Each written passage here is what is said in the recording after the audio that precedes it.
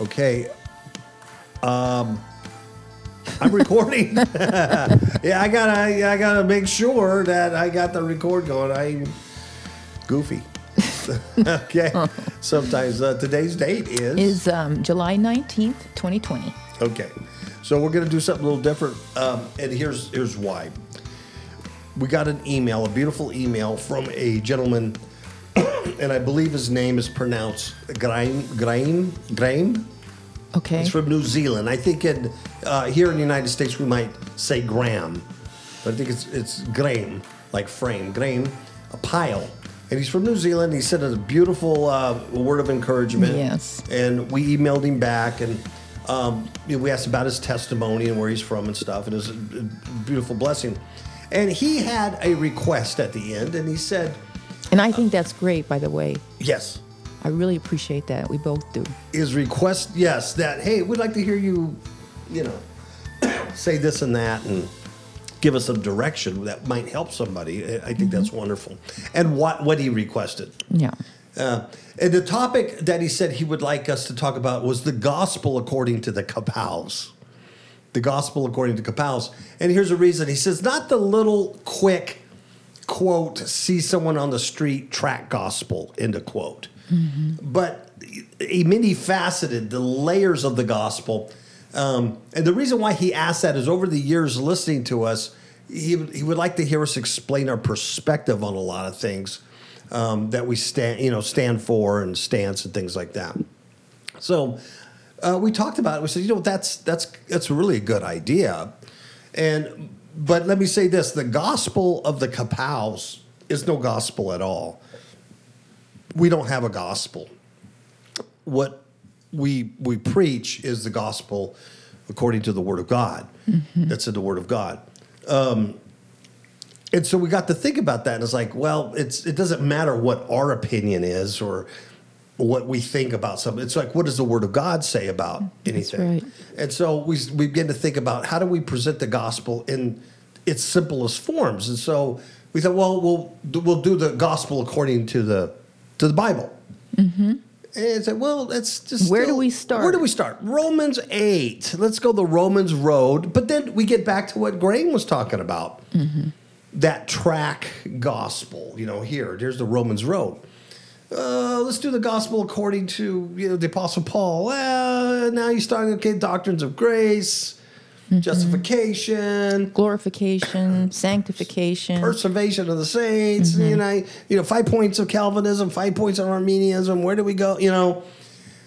Okay, so then we said, well, how about the gospel according to Jesus? What did Jesus say? Hey, that sounds good. That's even better. And I believe Ms. Kapow said, well, how about the gospel of God? Right, because God the Father is the one that initiated the gospel. Exactly. So the gospel of the Father, you can't go beyond or higher than God. Exactly. And so we thought, well, that's beautiful because the gospel is all in the Old Testament. His son, he predicted his son, prophesied his son coming through the prophets and through the law of Moses for centuries before he came. And so what we want to do is take the gospel of God and bring that gospel in its simplest form to you so you understand what the gospel is, why you need it, why it's here, how you get it, how it changes your life, how you get it, and when it came here in our last days, in our age, when Jesus Christ walked on this earth. And really, why was it so important? Yeah, why was it so important? So in order to do that, we're going to ask you to go on the time machine with us. Right, Ms. Kapow? This is the time machine. And let's go back to AD 30, AD 33, at the time that Jesus Christ, the Son of Man, God made flesh, walked on this earth, and he was alive in a human body. Not quite as fat as this one, I'm sure. And we're going to have to go there. So we're going to take our minds out of 2020, thank God, and out of our Western mindset of the Western church and all this stuff. And we are going to place ourselves as a first century Jew living under the law of Moses. And here's this rabbi that comes, and he has great miracle power. And many are saying this is the one that was spoken of by Moses and the prophets. That's right. And so we, as first century Jews, were expecting something. We were expecting the prophet or Elijah, the Messiah. We were expecting a savior. And as we know that many of the, the people there, the disciples stuff, they thought it was going to be a political savior, that they were going to be saved from the Roman Empire. Exactly. And of course, we can always go, how could they not see that? And blah, blah, blah. It's like our biblical prophecy today. No one understands Revelation. I don't care how many teachers you listen to and here's Revelation explained. No one knows what it is. Mm-mm. No one understands it in its fullness because it hasn't come to its fullness yet. That's right. Even the prophets of old wanting to know who the Christ was, when he was going to come, and all that, but it was hidden from them because the revelation of the Christ wasn't ready yet. God had his timing for that, and that's how that came. Like with Revelation, I believe that the closer we come to the end, more of that truth will be revealed to us. It's like Paul says, we see through a glass darkly. It's like looking in a mirror that's distorted. Mm-hmm. And we can see the image, but we can't see quite clearly. And as we get more and more towards the end, things make more and more sense. They fall into place. It's the same thing before Messiah came. Mm-hmm. They're expecting the Savior. They're expecting the Messiah, the Christ. They don't know how that's going to be. But they thought he was going to bring the kingdom here. Yes, on this earth. And they didn't understand the bigger spiritual things. What we have now is hindsight. And we see that after the crucifixion of Christ, the death and burial and the resurrection, his ascension, right? Sitting on the right side of Father, it's a whole different ballgame. Mm-hmm. Then we have the Pentecost. We have the Holy Spirit given for empowerment to witness and proclaim this gospel that we're talking about. You have the letters written by the apostles, Paul and Peter, and James and John, and you have the book of Revelation, and you got all this stuff. So we could look back and we could do our 5 points of Calvinism. We could do 5 points of Arminianism. We could do our doctrines and sola scriptura, and we could do all that stuff. But when you're a first century Jew in AD 30, AD 33, none of that had happened yet. They're still trying to determine who this person is. Yeah, and only a few were given special insight. Yeah. Like the gentleman in the temple, and God the Spirit told him that he would see the Messiah before he died. That's right. And when they brought, when Mary and Joseph brought the Lord Jesus into the temple, the man was given knowledge that this was the Messiah. Yes. So he did know. He did know that. And even Peter's confession, you are the Messiah, the Son of God.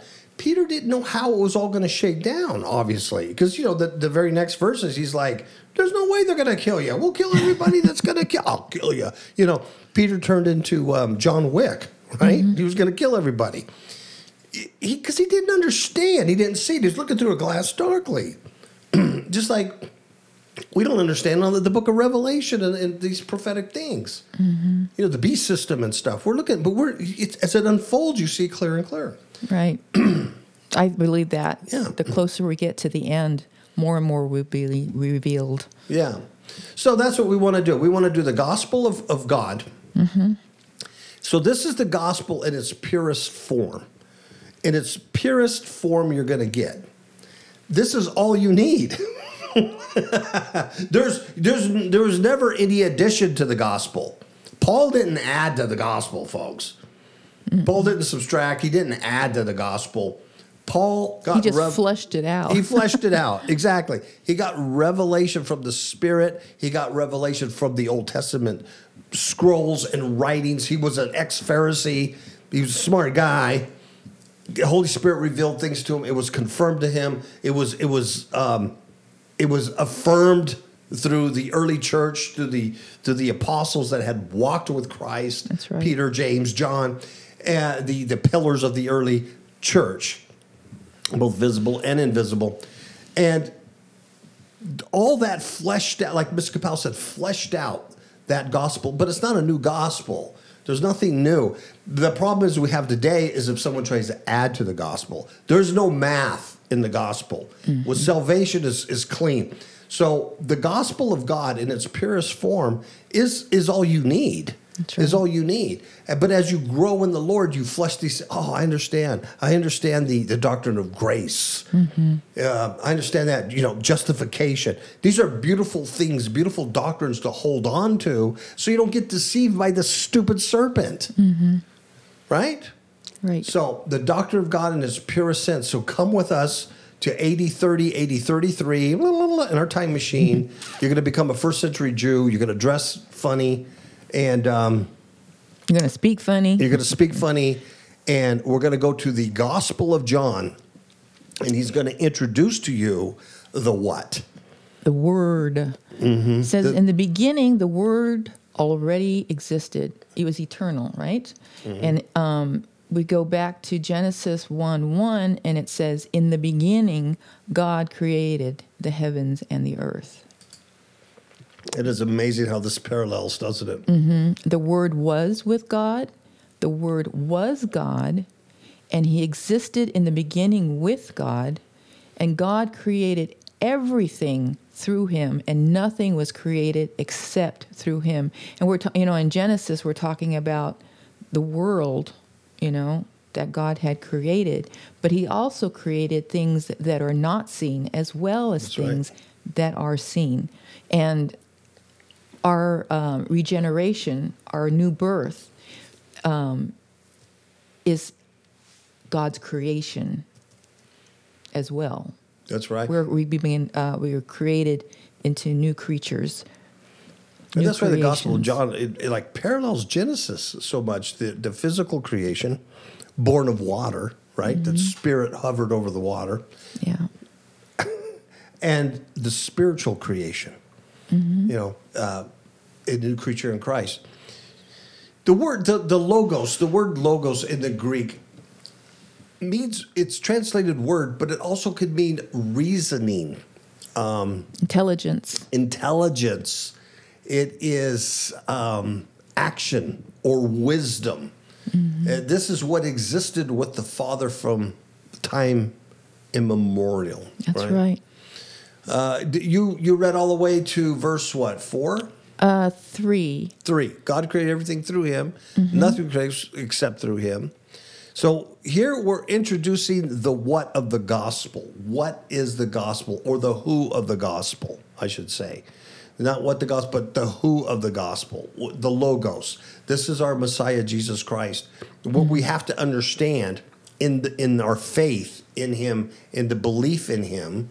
It's not like, I believe in Jesus. He was a historical figure. He walked on the earth and did great things. Your faith is not just a belief. It's faith in who he is. And what he can do, who he is. He is the Savior of the world. He is the one that can give you eternal life and stop the judgment that is pronounced on you. That's right. So the word in verse 4 says, gave life to everything that was created. Gave life to everything that was created, or that nothing was created except through him. That's right. And his life brought light to everyone, both in the Old Testament when he created it in Genesis, and here in the New Testament as he's walking on the earth, and in the future in his death, burial, resurrection. Because even verse 5 says, the light shines in the darkness, and the darkness can never extinguish it. And the scripture that I have for that is in Genesis 1:3, that says that then God said, let there be light, and there was light. And God saw that the light was good. Then he separated the light from the darkness, and God called the light day, and the darkness night. Even the New Testament says, you can be children of darkness Yes. or the children of the day. or children of the night. We're called out of darkness into his marvelous light. Amen. See, it's biblical. It's a biblical gospel. It's not. We're not just taking our opinion or one aspect. It's a biblical. I mean, we're going all the way back to Genesis to the epistles.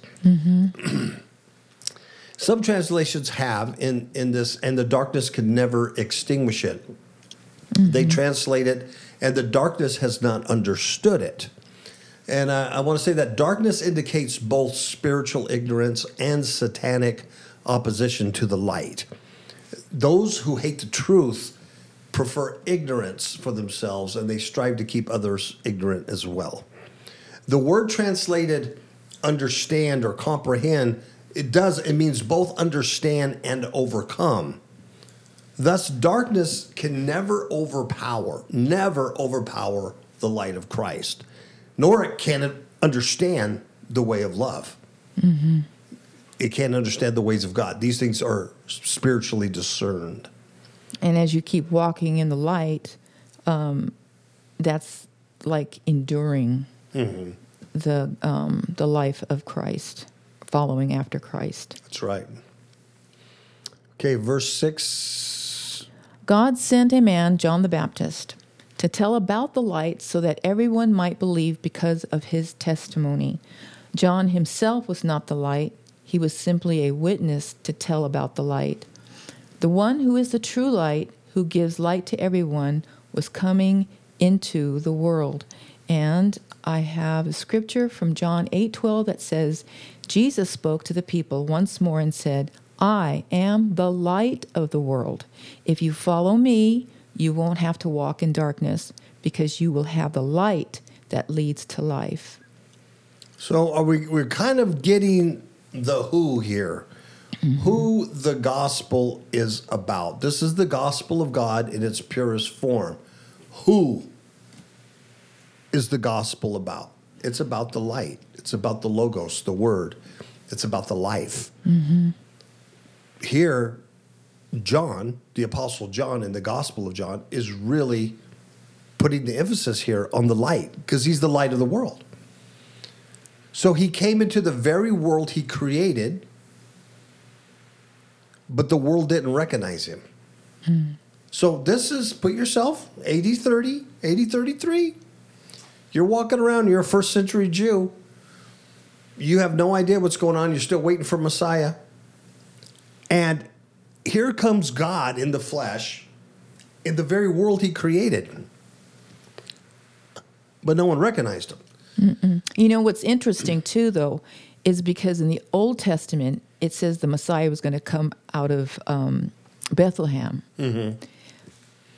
But because of the situation that Joseph, Mary, and the Lord Jesus had at that time, they had to go to Egypt, and then from Egypt they went back to Nazareth. Yeah. So as far as everybody else was concerned, he was a Nazarene. Yeah, he didn't quite fit. He didn't fit the old prophecies. We all know the Messiah is going to come out of Bethlehem. You know what I mean? Yeah. And I think, and I don't want to get ahead of myself, but I think when he selects Nathaniel, that's one of the reasons why he goes, a real Jew, a real Israelite, because Nathaniel questioned it. He didn't just buy it. When his brother came and said, hey, we found the Messiah and everything, his name is Yeshua from Nazareth. And he said, can anything good come out of Nazareth? But yet he came anyway. That's right. And when Jesus said that, about Nathaniel, that is actually found in the Old Testament, in Psalms, I believe. You're right. You're right. So that could have been also something that was revealed to Nathaniel. That's true. That he's speaking of the Old Testament. That's true. Because Nathaniel was blown away, like, wow. How did you know that? Yeah. So we're getting a bigger glimpse of the who of God's gospel. Okay? And then the next verse says, verse 11, he came to his own people. That's us in the first century. Here we are, AD 30, walking around. He came to his own people, and even they rejected him. So no one recognized the Son of God. Okay? Before we get too hard on these people, they didn't have the clear... We're looking in hindsight. Right? Now, here is the gospel. Here's, I think, in my opinion, is the first time in verse 12 that we get the succinct gospel of God. Okay? Okie doke. It says, but to all who believed him and accepted him. What is it that they had to believe that he was saying? Who he was. Who he was. He was sent forth from God. He wasn't just sent from God, like, hey, I'm going to send Miss Kapow to Wally World to buy some carrots. But I send forth my breath, which you don't want. But if I were, I would send forth. He's sent forth from God. He is God. He's of God. He's of the same nature of God. They're one. The Holy Spirit He's is the visible one. Father. image of God. Yes, he's God made like a human, and we're going to get into that. So he's in God this made teaching. flesh. Yes, it's beautiful. But to all who believed that and accepted him for that. So it's not just, I believe in Jesus, or I believe he's a good rabbi. I believe he's a good teacher. I believe he was a good man, but not God. That's not belief. This is faith. But to all who faithed in him. Because then you accepted his word. It was You accept that word. You have no proof. But you believe it. Yeah, this is the Son of God. And this is the light of the world. That's right. Everything that he said about himself and what the prophets wrote and in the law of Moses, this is who he is. And the witness of John the Baptist, who was like the first prophet in 400 years to hit Israel. That's right. And he's declaring, this is the Lamb of God. Mm-hmm. And he's attested by the miracles. Those who believed him and accepted him, he gave the right, that word is authority, That's right. to become children of God. Yep. And there's your first purest gospel right there.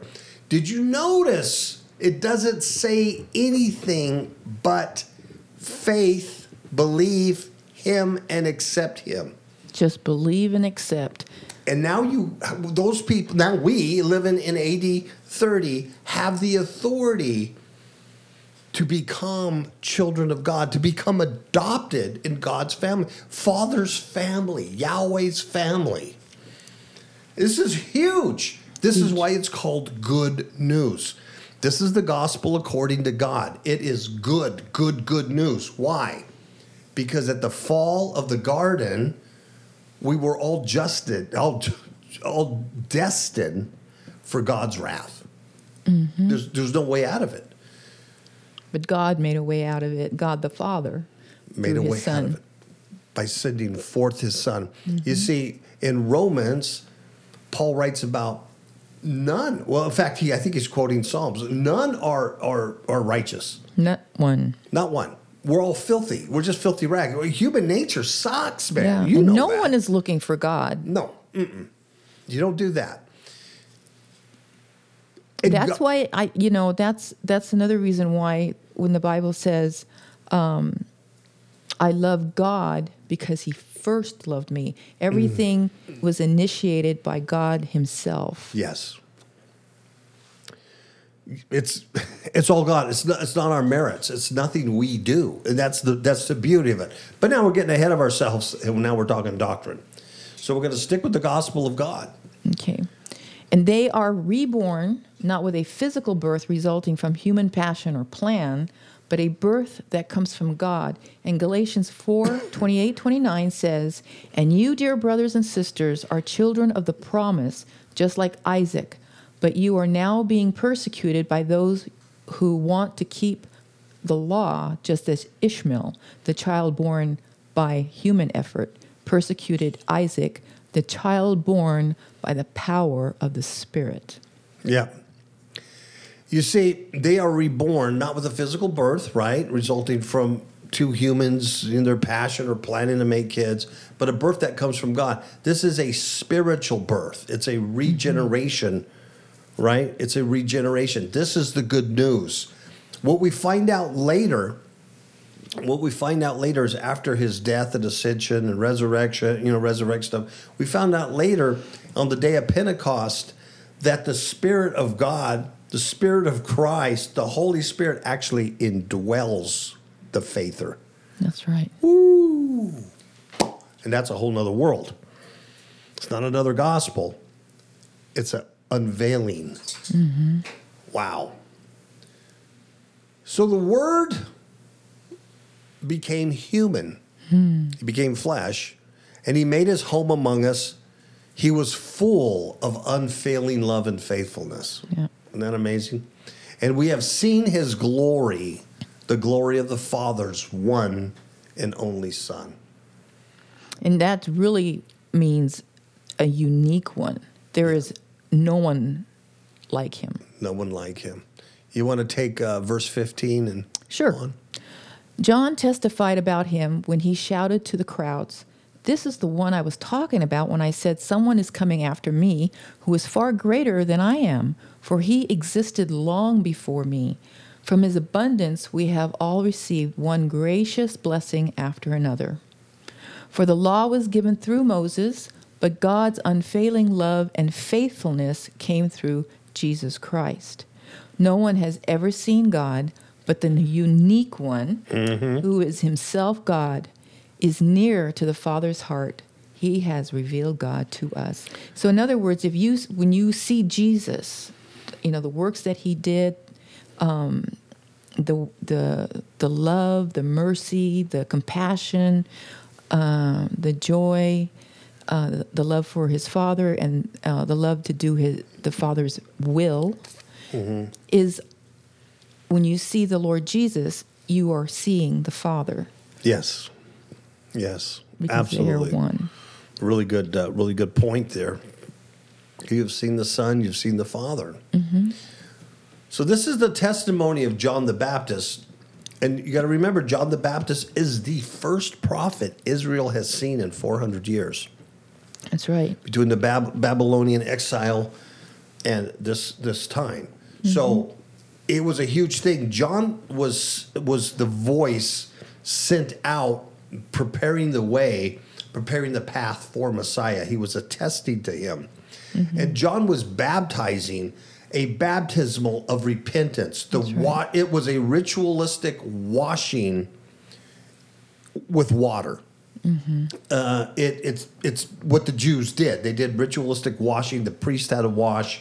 The people had to wash, for sins and for repentance. That's what he was doing, and he was drawing the people and the crowd, and he had his own disciples, and because he was teaching them, preparing the way for this Messiah, who he calls the Lamb of God. Mm-hmm. And so when Jesus comes, Jesus never baptizes anybody in water. His disciples do. Mm-hmm. His disciples do, because remember where you're at. You're an 80-30. You're a first century Jew. They're baptizing in water for repentance.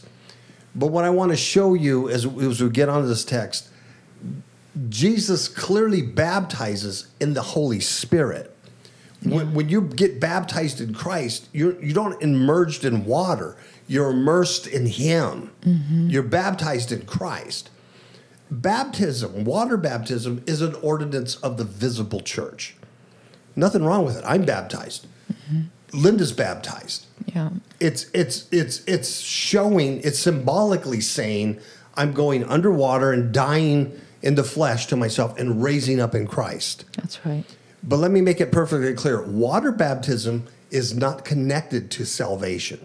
No. This is the pure gospel of God. It's not Roman Catholicism or any other, doctrine on baptism.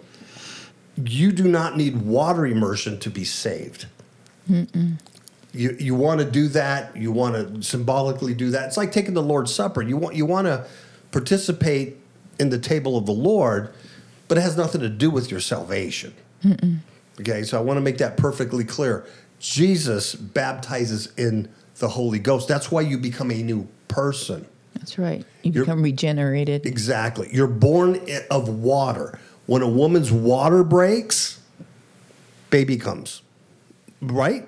All babies are in, what's it called, amniotic fluid? It's water. You're born of the earth, waterborn. Then you're born of the Spirit when Christ comes into you, when you receive Christ and understand who he is and accept that and believe in that. That's right. Well, you know what I just did? I just preached the gospel. You did, Jerry. That's the gospel, folks. Okay, so Verse 19. go ahead. Hit This 'em was with it. John's testimony when the Jewish leaders sent priests and temple assistants from Jerusalem to ask John, "Who are you?" He came right out and said, "I am not the Messiah." "Well then, who are you?" they asked. "Are you Elijah?" Because remember, in the Old Testament, that's who was supposed to come before the Messiah. The Messiah. And then later on, when the disciples asked about that, he says, yeah, John, He did come. was, yeah. No, Spirit. he replied. "Are you the prophet we are expecting?" And that's the prophet that goes back to the Old Testament Exodus with Moses, when he said that God would bring a prophet bigger or better than Moses, Yeah, right? And he says no. absolutely. "Then who are you? We need an answer for those who sent us. What do you have to say about yourself?" And John replied in the words of the prophet Isaiah, "I am a voice shouting in the wilderness, clear the way for the Lord's coming." That's Isaiah 40, verse 3.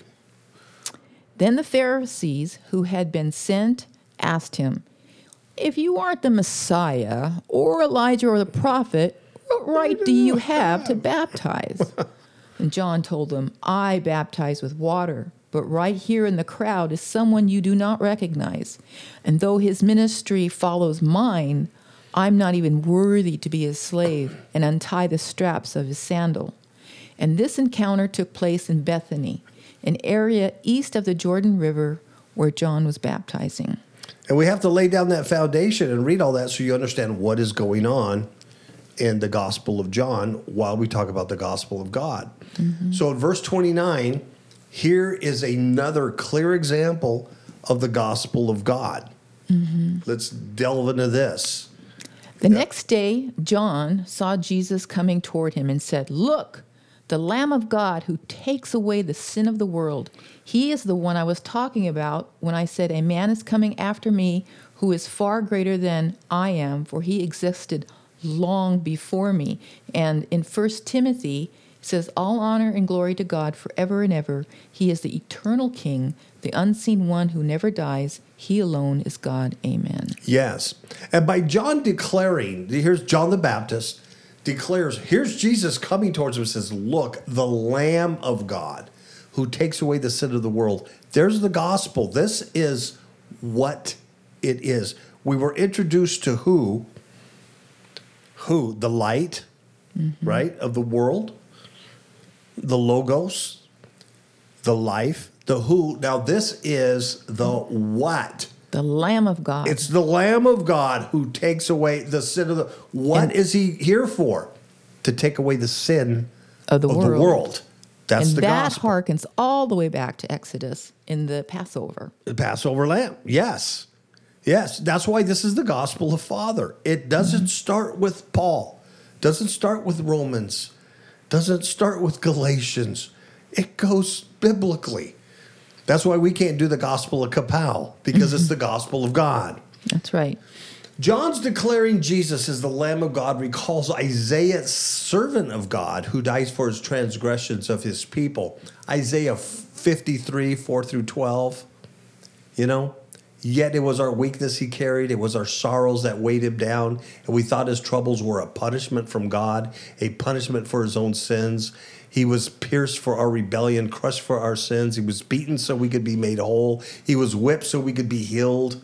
All of us like sheep have strayed away. We have left God's path to follow our own, right? Yet the Lord laid on him the sins of us all. It goes on and on.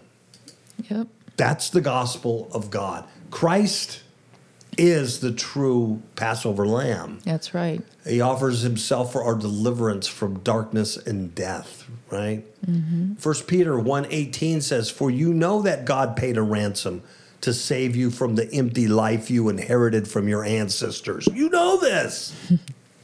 And it was not paid with mere gold or silver, which lose their value. It was the precious blood of Christ, the sinless, spotless Lamb of God. Mm-hmm.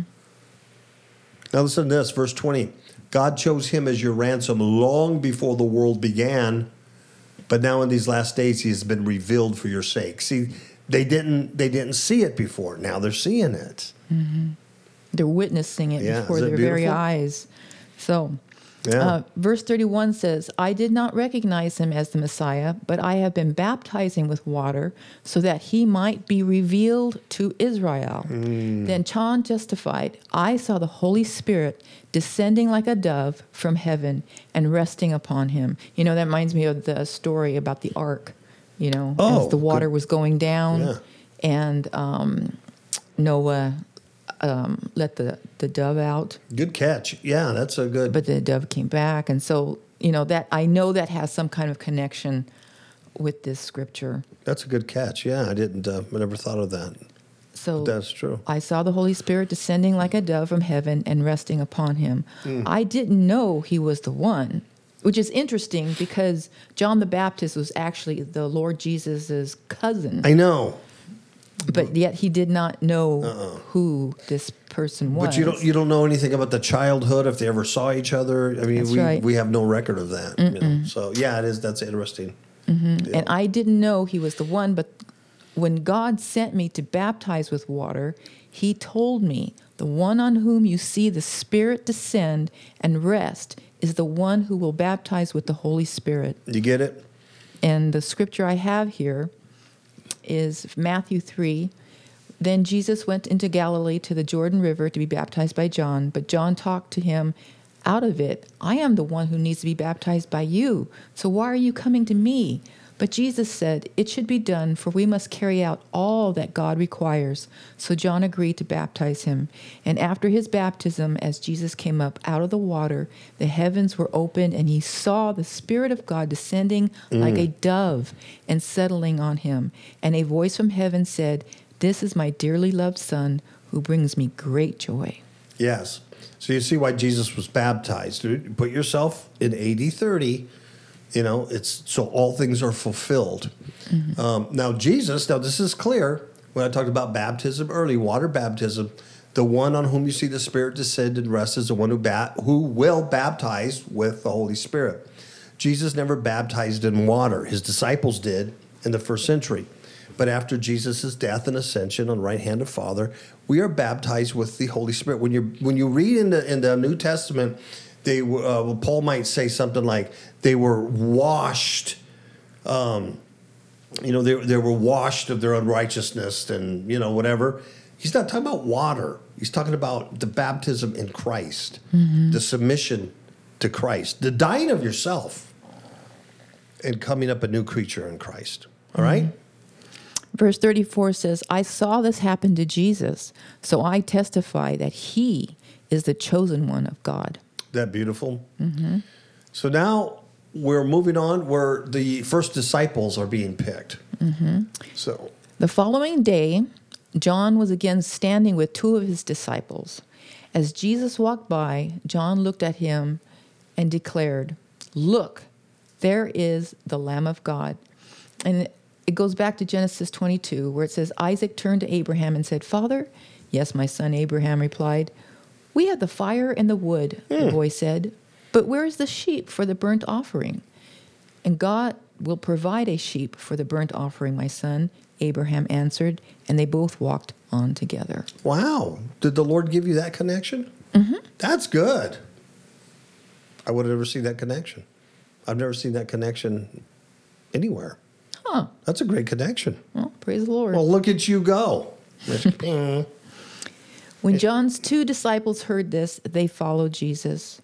Jesus looked around and saw them following. What do you want? He asked them. What do you want?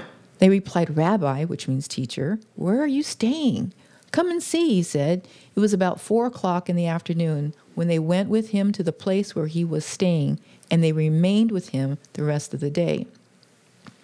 And you could see Jesus being very hospitable. Yeah. And, that's part of the gospel too. I think we could probably skip the rest of gift. this, right? And go to the chapter 2. I have something here. Oh, I'm sorry. Go ahead then. I think. Let me Look see. at me getting all excited. Yes, I do. Okay. So, and Andrew, Simon Peter's brother, was one of these men who heard that John said and then followed Jesus. Andrew went to his brother Simon and told him, "We have found the Messiah," which means Christ. Then Andrew brought Simon to meet Jesus, looking intently at Simon. And Jesus said, "Your name is Simon, son of John, but you will be called Cephas," which means Peter. And the next day Jesus decided to go to Galilee, and he found Philip and said to him, "Come, follow me." And Philip was from Bethsaida, Andrew and Peter's hometown. Now Philip went to look for Nathanael and told him, "We have found the very person Moses and the prophets wrote about. His name is Jesus, the son of Joseph from Nazareth." And the scripture I have for that is Luke 16:16, where it says, "Until John the Baptist, the law of Moses and the messages of the prophets were your guides, but now the good news of the kingdom of God is preached, and everyone is eager to get in." Wow. Yeah. So we have found the very person Moses and the prophets wrote about, and it's found in Luke 16:16 that until John the Baptist, the law of Moses and the messages of the prophets were our guides. Yes. But now it's Jesus. Yep. Moses, the law, and the prophets wrote about him. So I'm saying, we have to put ourselves as a first century Jew or AD 30. Forget everything we know in hindsight right now. All we know is that Moses, the greatest thing that ever walked on earth to us to this point, through the law and through the prophets that God spoke through, wrote about him and prophesied his coming. This is the guy. Mm-hmm. That's huge. Now it says, "Nazareth," exclaimed Nathanael. "Can anything good come from Nazareth?" What? "Come and see for yourself," Philip replied. And they approached Jesus, said, "Now here's a genuine son of Israel, a man complete of integrity." And this is found in the Old Testament, and I believe it's in Psalms. Wow. But it is something from the Old Something Testament. in there. "How do you know about me?" Nathanael asked. And Jesus replied, "I could see you under the fig tree before Philip found you." Wow. Then Nathanael exclaimed, "Rabbi, you are the Son of God, the King of Israel." And Jesus asked him, "Do you believe this just because I told you I had seen you under the fig tree? You will see greater things than this." Then he said, "I tell you the truth, you will all see heaven open and the angels of God going up and down on the Son of Man, and one who is the stairway between heaven and earth." And the scriptures I have for that is in Genesis 28. Oh, yeah. It says, "At sundown, he arrived at a good place to set up camp and stopped there for the night. Jacob found a stone to rest his head against and lay down to sleep. And as he slept, he dreamed of a stairway that reached from the earth up to heaven. And he saw the angels of God going up and down the stairway. At the top of the stairway stood the Lord, and he said, 'I am the Lord, the God of your grandfather Abraham and the God of your father Isaac. The ground you are lying on belongs to you. I am giving it to you and your descendants.'" And 1 Timothy 2 says, "For there is one God and one mediator who can reconcile God and humanity, the man Christ Jesus. And he gave his life to purchase freedom for everyone." Wow. So Jesus is this ladder that Yep. unites earth to heaven. And the mediator And the mediator. Between He's the man Son of Man. Yes. and God the Yes. Father. Yes. It's what Job was looking for. If I only had a redeemer. Oh, man. This is like huge stuff, isn't it? Yeah. Really, really huge. Okay. So we're going to go to chapter 2 and we're going to go verses 19 and 22. We're going to skip the wedding feast, go to 1922, and go find the next gospel deal. Okay. Okay. 19. "All Yeah. right," Jesus replied, "destroy this temple, and in 3 days I will raise it up." Okay, so the reason why he's saying that is because the Jewish leaders are demanding he do a miraculous sign, right? Because he just got done, overturning the money changers. And they're going, "Hey, what gives you authority? Show us a sign." And he says, "Yeah, destroy the temple in 3 days, I will raise it up." And they mocked him and said, "Well, it took 46 years to build this temple, and you're going to build it in 3 days. Yeah. So here's the gospel message. Here's the how. Okay. We went to the who. We introduced the who. You got the what it is. What's it supposed to do? Salvation. Now here's the how. But when Jesus said this temple, he meant his own body. That's right. Verse 22, after he was raised from the dead, his disciples remembered what he had said, and they believed both the scriptures and what Jesus had said. Mm-hmm. That's the how. And after he was raised from the dead, his disciples remembered he had said this, and they believed both the scriptures and what Jesus had said. And the scriptures I have for that is Psalm 16, where it says, I know the Lord is always with me. I will not be shaken, for he is right beside me. No wonder my heart is glad and I rejoice. My body rests in safety, for you will not leave my soul among the dead, or allow your Holy One to rot in the grave. You will show me the way of life, granting me the joy of your presence and the pleasures of living with you forever. Wow, beautiful. Now we're going to go to chapter 3. And this chapter 3 is full of the gospel of God. And so you're going to get all of it here, verses 1 through 21. Okay, Ms. Kapow, you're up. There was a man named Nicodemus, a Jewish religious leader who was a Pharisee. After dark one evening, he came to speak with Jesus. Rabbi, he said, we all know that God has sent you to teach us. Your miraculous signs are evidence that God is with you. And Jesus replied, I tell you the truth. Unless you are born again, you cannot see the kingdom of God. Okay, that's the how, right? That's part of the how. How do we obtain this? You have to be born again or born of the Spirit, born from above. Yeah, because that's what born again means, born from heaven. Born from heaven. You're already born on this earth. You're already born. Your mother already broke water. Mm-hmm. The amniotic fluid already broke. You're born of water. This now you need to be born of the Spirit. That's right. Okay? So what do you mean, exclaimed Nicodemus. How can an old man go back into his mother's womb and be born again? And Jesus replied, I assure you, no one can enter the kingdom of God without being born of water and of the Spirit. Humans can reproduce only human life, but the Holy Spirit gives birth to spiritual life. So don't be surprised when I say you must be born again. The wind blows wherever it wants, just as you can hear the wind but can't tell where it comes from or where it is going. So you cannot explain how people are born of the Spirit. How are these things possible? Nicodemus asked. And Jesus replied, you are a respected Jewish teacher, and yet you don't understand these things?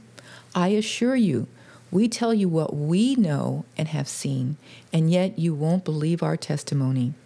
But if you don't believe me when I tell you about earthly things, how can you possibly believe if I tell you about heavenly things?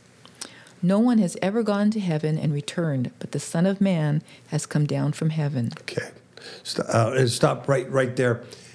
What I want to really point out here is I assure you, no one can enter the kingdom of God without being born of the Spirit. And he said, Jesus says humans can reproduce only human lives, right? After your own kind. But the Holy Spirit produces spiritual life.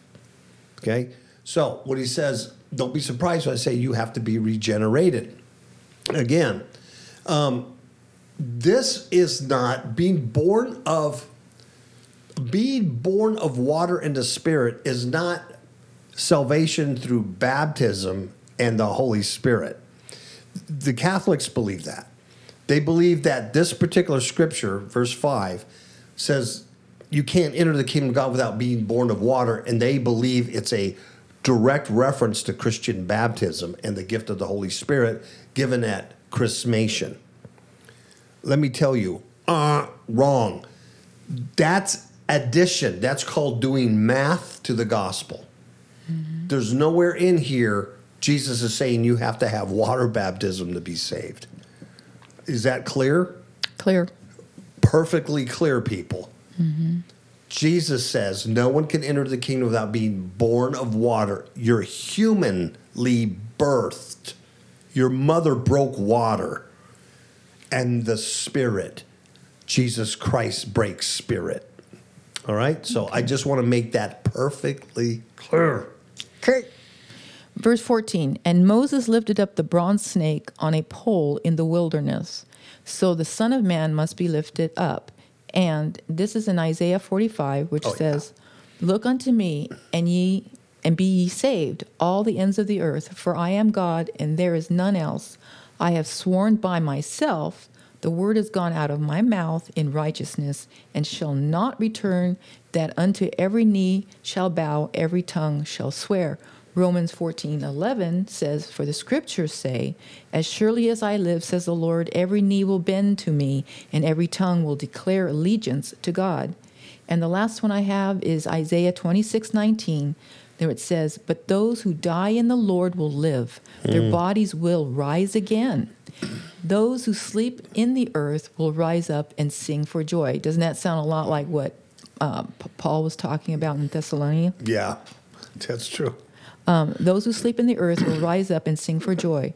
For your life-giving light will fall like dew on your people in the place of the dead. Yes. Yeah, so we won't get crazy with it, but as Moses lifted up the serpent, the bronze serpent snake, real quick, that story is found in Numbers 21, 4 through 9. The children of Israel were acting up and complaining and murmuring and, acting goofy. And God sent fiery serpents on them to bite them. And they bit them and they got poisoned and it was a bad deal. So then they repented and were sorry, Lord, for being rebellious and not trusting in you and listening to you. And Moses fashioned a nakash, a bronze serpent, put it on a pole and said, if you look at it, you will be healed of the snake bite. So what Christ is referring to is just like a serpent was used, the image of a serpent was used to heal, the image of man, the Son of Man will be risen up, and we will look up and be healed of spiritual healing, right? The Son of Man will be lifted up. Yeah. And to me, it also seems like the snake representing the sin, our sin that was put upon the Lord Jesus as he was crucified. That's a good point, too. It really is. Yeah, that serpent seed, that serpent lie placed on that cross, nailed to that cross, defeated. That's our sin. Yeah. So that everyone who believes in him will have eternal life. Okay, here's the gospel message, Ms. Capel, in verse 15, right? Yep. Or everyone who believes will have eternal life in him. Okay, so it's not just I believe in Jesus, but I believe in who he is. Who he is, the who, the what of the gospel. Here's the how. So that everyone who believes in him will live forever, to have eternal life. You won't be slotted for judgment and God's wrath. Yeah. So you do. You have who the gospel is, what it's about, how it works, and when it all became enacted. When right here in AD 30, he's walking. God made flesh. It's all enacted here. We have it all. This is the simple form of the gospel. There's nothing added to it, nothing taken away. What does it take to get eternal life, Ms. Kapow, according to verse 15? To believe in Jesus. That's what it takes. Is there anything added in there? Nope. Do we Just have to believe him and who he is. Do we have to pay tithes? Nope. Do we have to attend a visible church? Nope. Do we have to be baptized in water? Nope. Do we have to take of the sacraments? Do we have to wear white robes? Nope. Do I have to sing like an angel? Nope. Verse Although you 15, do. so that everyone who believes in him will have eternal life. Folks, it's the pure gospel of God. Satan wants to add. Satan is a mathematician. No adding. No bueno. Stop already. Stop adding. Yeah, and you'll see this in the other epistles. Yeah. That the apostles were always fighting the Jews that wanted that said that you can believe in Christ, but you also have to be circumcised, or you always have to, or you have to follow the law of Moses. You know, they were just constantly adding to the salvation, the simple salvation of believing in Jesus Christ. The washing, the observing of days, of months, the washing of cups. Don't touch all this, the don't law. touch that. Yeah, don't touch this, don't touch that. Ooh, you bad, you bad. It's not that. That's what's so hard for humans to get through our thick skulls. It's all God. It's all God. Okay, here's the coup de grace. Here's the punch that will make you spiritually look like my face looks like right now. For this is how God loved the world. He gave his one and only Son, so that everyone who believes in him will not perish but have eternal life. God sent his Son into the world not to judge the world, but to save the world through him. See that? See, God is the one that initiated the salvation That's by right. sending his Son. This is how God loved the world. This is how God agape the world. How did he got God? He gave his only Son. Why would he do that, Ms. Kapow? Because he loved the world and he knew that his wrath was coming and he wanted to save the world from his wrath.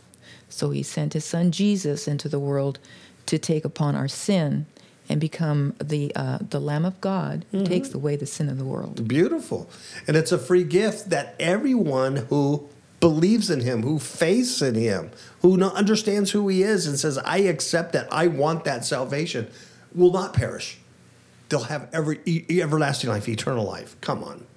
How simple can that be? In verse 17, it says, God sent his Son into the world not to judge the world, but to save the world through him. That's when he walked in the flesh in AD 30. He wasn't here to judge the world. He was here to save them by being crucified and buried and resurrected and ascended. Yep. to Now, set when he us comes free. back, that's another story, folks. Yeah. He's coming back in wrath on those who rejected him. Right? Right. Verse 18. There is no judgment against anyone who believes in him, but anyone who does not believe in him has already been judged for not believing in God's one and only Son. And the judgment is based on this fact: God's light, which is Jesus, came into the world, but people loved the darkness more than the light, for their actions were evil. All who do evil hate the light and refuse to go near it for fear their sins will be exposed. But those who do what is right come to the light so others can see that they are doing what God wants. Wow. That's the whole gospel message. What's God's judgment based on? Why is God going to have wrath on the humans? Because God's of their light sin. came into the world, but people loved darkness more than the light, for their actions were evil. Do you know this is past tense? This is 80-30, and the Apostle John is writing in past tense the words of Christ. The light has already come into the world back then through the law of Moses, through the prophets. But people love darkness, and their actions are evil. And all who do evil hate the light. They refuse to go near it. They don't want their sins exposed. But those who do what is right come to the light. Others can see what they are doing, what God wants them to do. Okay? Yep, you're a testimony. Work at what God is doing. All right, so, and I think that's it. Yeah, that's it. Right? No, we still got more verses. Okay, Yeah. verse 31, huh? Or for 31 through 36, at least. Okay, let's see here. 30. He must become great. This is John the Baptist Yes. talking about the Lord Jesus. And he said, he must become greater and greater, and I must become less and less.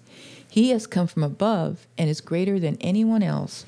We are of the earth, and we speak earthly things, but he has come from heaven and is greater than anyone else. And the scripture I have for that is 1 Corinthians 2, which says, which things also we speak, not in the words which man's wisdom teaches, but which the Holy Ghost teaches, comparing spiritual things with spiritual. But the natural man receives not the things of the Spirit of God, for they are foolishness unto him, and neither can he know them, because they are spiritually discerned. See, so you need the rebirth in Yeah. order to hear and understand the Word of God. You have to be born of the Spirit. Yeah. Go figure. So then it says, he testifies about what he has seen and heard, and how few believe what he tells them. Anyone who accepts his testimony can affirm that God is true. For he is sent by God. He speaks God's words, for God gives him the Spirit without limit. The Father loves his Son and has put everything into his hands. And anyone who believes in God's Son has eternal life. That's Here's the that- gospel. Anyone who doesn't obey the Son will never experience eternal life, but remains under God's angry judgment. And why do they remain under God's angry judgment? Well, we just explained that up in here, right? And why? Because the judgment is based on this fact. God's light came in the world, but people love darkness. That's why.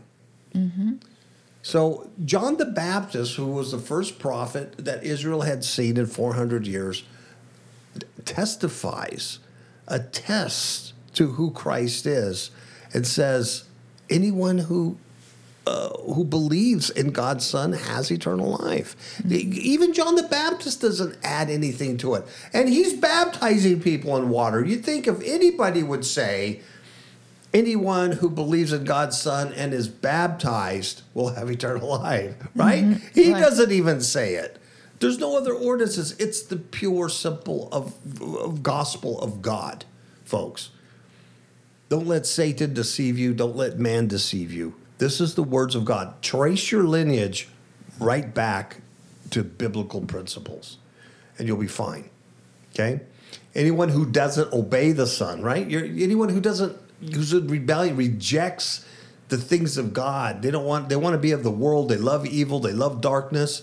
They'll never experience the eternal life. They'll remain under God's angry judgment. They will get wrath on his second coming. It's that simple. And so that's the good news that we are told to proclaim.